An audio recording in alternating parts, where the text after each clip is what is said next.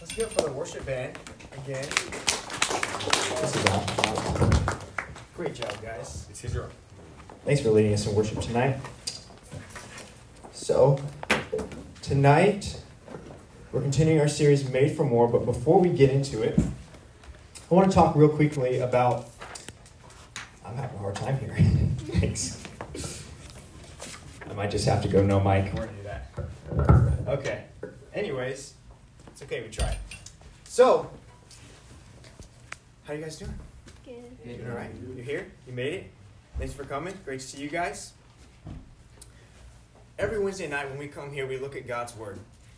And I believe that every time we open God's Word, whether that's in your own personal devotions or we're doing it here through the preaching of God's Word, every time we open God's Word, there's potential for the supernatural. And what I mean by that is that God has something that He wants for you to hear from His Word. Every time you look in the Word of God. I believe that. Something supernatural can happen. God's going to do the super, and He's going to try to speak to you. But you have to do the natural, and you have to listen, right? You have to have the ears to listen to what God wants to say to you tonight and every time we look into the Word of God. So we've been going through this series, Made for More, and we're talking about all kinds of different things, and we're going to close it next week with kind of like a Q&A sort of thing. But tonight is our last, I guess I'd call it like a sermon in this series, Made for More. And we started out talking about the authority of Scripture, and we tried to progress from why God's Word is the authority for us on all subjects to specific subjects. So we talked about the authority of Scripture, finding our identity in Christ and not in other things. We talked about a picture of marriage, this good thing that God created us for, this good thing that God created sex for. We talked about who do we date? How do we decide what's a good person to date? The importance of having a shared faith with your spouse. We talked about sexual temptation. We talked about pornography. We talked about what it means to be a man of God, what it means to be a woman of God. We talked about God's design for gender. We talked about same-sex attraction. And tonight, we're talking about something that I think reverberates, or it's kind of a big word, permeates, something that goes through all of these subjects. And that's shame. It's shame. We all feel shame sometimes. Everyone in this room has felt shame for something in your life. Maybe it's a mistake you made. Maybe it's something that you had no control over. But we've all felt shame. And I think in topics related to sexuality especially, there's deep shame associated with these things. With sexual sin, with sexual temptation. And so I want to ask that you guys have open ears tonight. Listen, because God wants to say something to you. Maybe there's something you need to hear tonight. The first point we're talking about tonight is that you were made to be unashamed. You were made to feel shame. You're made for more than that. You were made to be unashamed. We looked at way back when we talked about a picture of marriage. We looked at God's original design for us in the Garden of Eden, this perfect relationship between God and humanity. Adam and Eve, they had this perfect relationship between one another. In Genesis 2:25, it says, the man and his wife were both naked and they were not ashamed. And is this talking about being physically naked? Yes, but it's also talking about something much more than that. It's talking about the ability to be completely open with the person, completely vulnerable, to be who you actually are, to be your real self, and to believe that your real self can be fully known and also fully loved. Vulnerability didn't exist in the garden. Because to them, they had no concept of what it means to be vulnerable with another person, because to them, that just meant to be normal. They didn't know any different other than what we would see as vulnerable to them. That is to be normal. To be completely open with someone else was normal. They knew no other way. It never crossed their minds that they might not be accepted where they're at, that they might not be loved where they're at. They were unashamed. They believed that they could be fully known and fully loved at the same time. It means that someone can know absolutely everything about you. Every single thing about you. All the secrets, maybe secrets that you keep to yourself about a secret sin or whatever it may be. shame that you have in your life over thoughts or lusts or temptations or something that was done to you, someone can know all that about you, everything, and still love you. That's what it means to be unashamed. Sin was not in the world. There were no secrets. No part of themselves was reserved from each other or from God. But we know that's not the case today. That's not the case today. That's not the case for any of us, right? We all have secrets. We all have pieces of ourselves that we're ashamed of. We all have things that we've held back from God and others. We have things that, maybe even things that we've done or things that have been done to us that we're ashamed of. And there's no topic, I think, where the darkness of shame covers us more than the topic of sexuality. But maybe for you it's not sexuality. Maybe it's something else. We're still talking about all kinds of shame tonight. Maybe you have shame because of something you've done with someone else, something you did yourself. Maybe you have shame because of pornography, because of gender struggles, because of not being a good enough man or woman of God. Maybe it's same-sex attraction. Maybe it's a sexual temptation. Maybe it's something else entirely. I don't know. But what I do know is you have shame. Because shame came into our world when Adam and Eve sinned. And tonight, I want you to think about that shame that you usually push to the back of your mind. You know what I'm talking about. I might not know what you're talking about, but you know for yourself. Think about that shameful thing that you usually push to the back of your mind. And I want you to bring it to the light as we're talking about this tonight. Face it. The second point tonight is that we feel shame because sin separates us from God. This is why we feel shame. We weren't made to be separated from God. We weren't made for that. We were made to know Him, for Him to fully know us as we are. Romans chapter 6, verse 23 says, "For the wages of sin is death."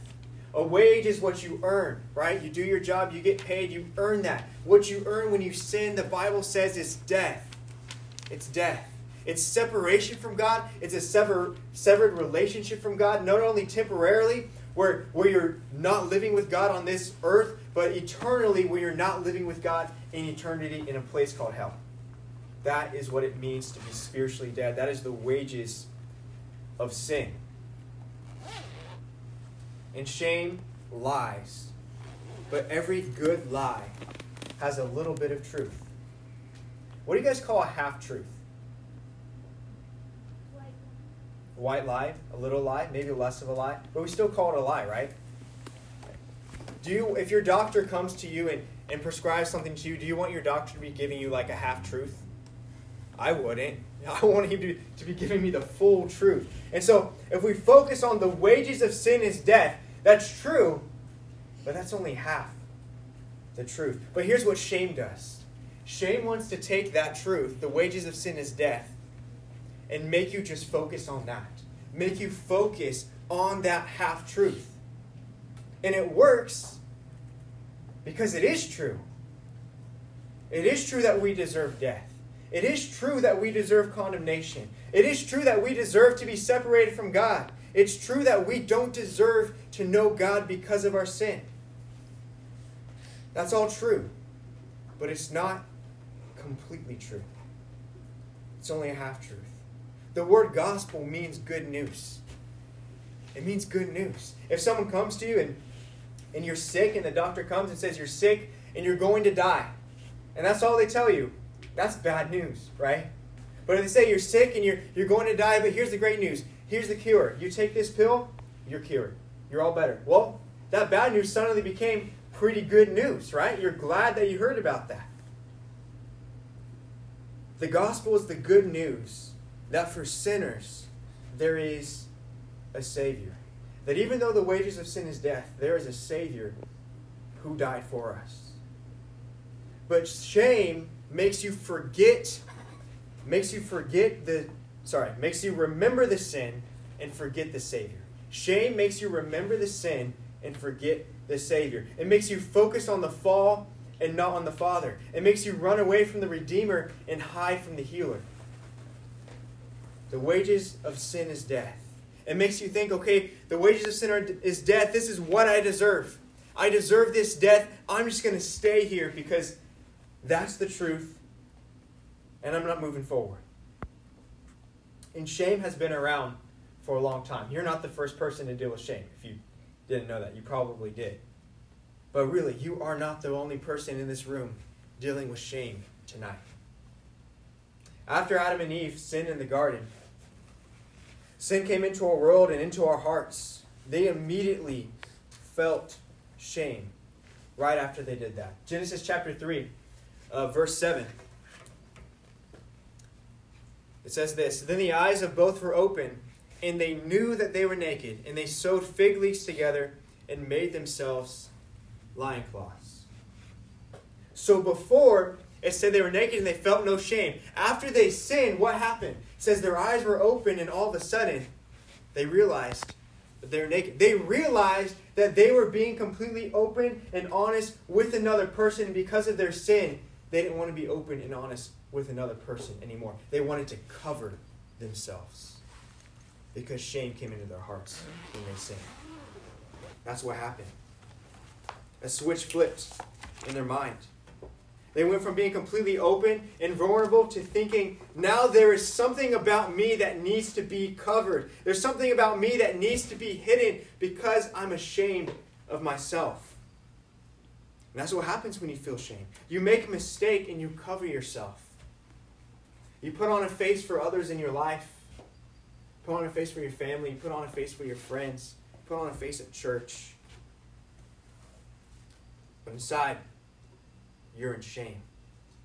You act happy because you know that's what you're supposed to do. But you don't want anyone to know the hurt. And you don't want anyone to know the burden you carry.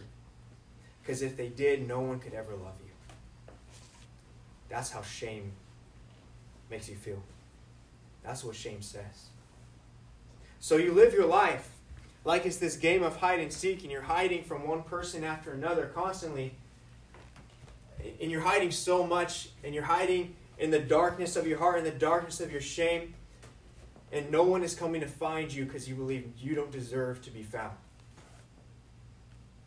But tonight, someone's looking for you. Genesis chapter 3, verse 8 through 11. They heard God and hid, and look at this, and they heard the sound of the Lord walking in the garden in the cool of the day. And the man and his wife hid themselves from the presence of the Lord God among the trees of the garden. But the Lord God called to the man and said to him, "Where are you?"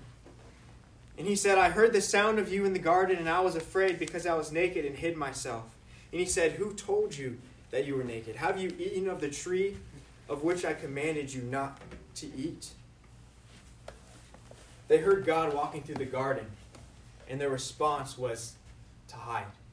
Their response was, in shame, to cover themselves. To cover themselves from the God that knew them, the God that knew everything about them, the God that loved them, created them, gave them purpose, all these different things. They hid, they covered themselves away from God. And here's what's interesting to me. It says they hid among the trees of the garden. They hid among the trees of the garden. Everyone has a hiding spot that they run to when they feel shame. Everyone has a hiding spot. I can't help but wonder. Their sin was they ate from the tree of forbidden fruit, right? I can't help but wonder if the place they hid in the garden, among the trees of the garden, was anywhere near that tree where they felt shame for the first time. Because oftentimes when we sin, when we're covered in shame, to get rid of that shame in our lives, we go back to that thing that made us feel shame in the first place to try to cope with that feeling we're dealing with. They went back to the trees. They hid from God among the trees of the garden, among the same trees where they felt shame for the very first time. Shame makes us hide in our darkness. If you feel shame from an addiction, maybe you cope with that shame by going back to that addiction. If you feel shame because of a sinful relationship, maybe you go back to that toxic relationship because you only know how to hope to feel safe. You don't know how to really feel safe. It was eating from the fruit of the forbidden tree that caused sin and shame to enter into the hearts, and among the trees of the garden, Adam and Eve hid in their shame. But God was looking. God was looking for them. God says, where are you? When we sin, God still pursues. When we hide, God still looks for us, even when we feel like we don't deserve to be found. Adam responds to God, God, I was hiding. When I heard you walking through the garden, I was afraid. I was afraid, and I hid myself because I knew that I was naked. Shame makes you afraid of being known. And most of all, it makes you afraid of being known by the God that you sinned against. Adam is afraid of being known now. He's afraid of being known by God because of what he's done. He's afraid of that. I think when we feel shame, I think it breaks God's heart. It's not what God wants for you. God doesn't want you to bear that burden. This verse 11, I've read this a lot of times. But reading this, getting ready for this message, I saw it differently than ever before. It was like I could hear the broken heart of God when he asked this question. In the past, when I read this verse, it's God saying, like, who told you you're naked? Did you sin? Did you disobey me? But now that I look at this, and I look at the context of the shame, where they're not ashamed before, and now they are, I think God's heart is broken here. And God's asking, who told you that? Who told you that you were even open in the first place? Who made you feel this shame that you're feeling right now? Who told you that? God can see that they're broken. God can see that they're now bearing the burden of shame. When they're made for more, they're made for freedom.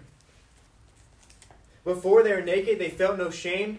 They didn't know. They were completely open and honest because they knew nothing else. They didn't know what it felt like to have to hide any part of themselves from another person. They didn't know what it felt like to feel shame, but God is asking them, why do you feel shame right now? Did you sin? Is that why you feel shame? Is that what happened? Who told you? Because it wasn't me. Who told you that you need to cover who you truly are to be really loved? Who told you that you should remain in darkness and hiding? Who told you that you shouldn't or you can't be in a relationship with me? Who told you that? Because it wasn't me. I didn't tell you that. Who made you feel this way? I didn't. God's saying, I made you for more. Did you eat from the tree? Did you sin? I said, yes. The wages of sin is death. The wages of sin is death. And they're feeling that death. And they're feeling that shame. And they're feeling that severed relationship with God. And tonight you walked in here with a beating heart and legs that work and eyes that can see and ears that can hear. And you're alive on the outside, but you're dead on the inside because you're separated from God and you're drowning in a sea of shame. Shame from that thing that happened to you. Shame because you feel like you'll never be enough and no one is looking for you where you're hiding right now. Because the wages of sin is death. But the story doesn't end there. Romans 6:23 continued, for the wages of sin is death, but the free gift of God is eternal life through Christ Jesus our Lord. Shame is silenced at the cross. Shame is silenced. God knows all of who you are. God knows all of who you are, completely, 100%, and He loves you as you are, knowing all of that. Why would you stay in shame when you can come to Christ? You can come to Christ. You don't have to hide. He bore your shame on the cross. He bore 100% all of your sin. Would you come to Him and receive the free gift of eternal life? I don't care if this is your first time coming to church or if you've been here your entire life. you need Christ. And you have shame in your life that you need to deal with, that you need to get right with God. Shame wants to keep you stuck. Shame says no one is looking for you, but God says, where are you? Right? Shame says you deserve to die, and Jesus says that's why I did. Shame says you aren't good enough, and grace says you don't have to be, because he is. And what he did is enough. Shame says you were made for darkness. The cross says you were made for more. Shame says you were made for this burden. The cross says you were made for more. Shame says you're made for failure. The cross says you were made for more. Tonight, would you step out of hiding? Bring your uncovered self, your unashamed self, to God. Because he's looking for you. He's waiting for you. Tonight, I'm going to close in a word of prayer, and then we're going to do something real quick. Let's pray. Heavenly Father, I pray for anyone tonight that's feeling shame, God, that they would reach out to someone, talk to someone about that, but first off, reach out to you. Know that they can bring themselves to you, God, to the foot of the cross, receive that love and forgiveness that you have there for them, just as they are, God. Pray that you give them boldness to do that and come forward. And I pray this in Jesus' name. Amen.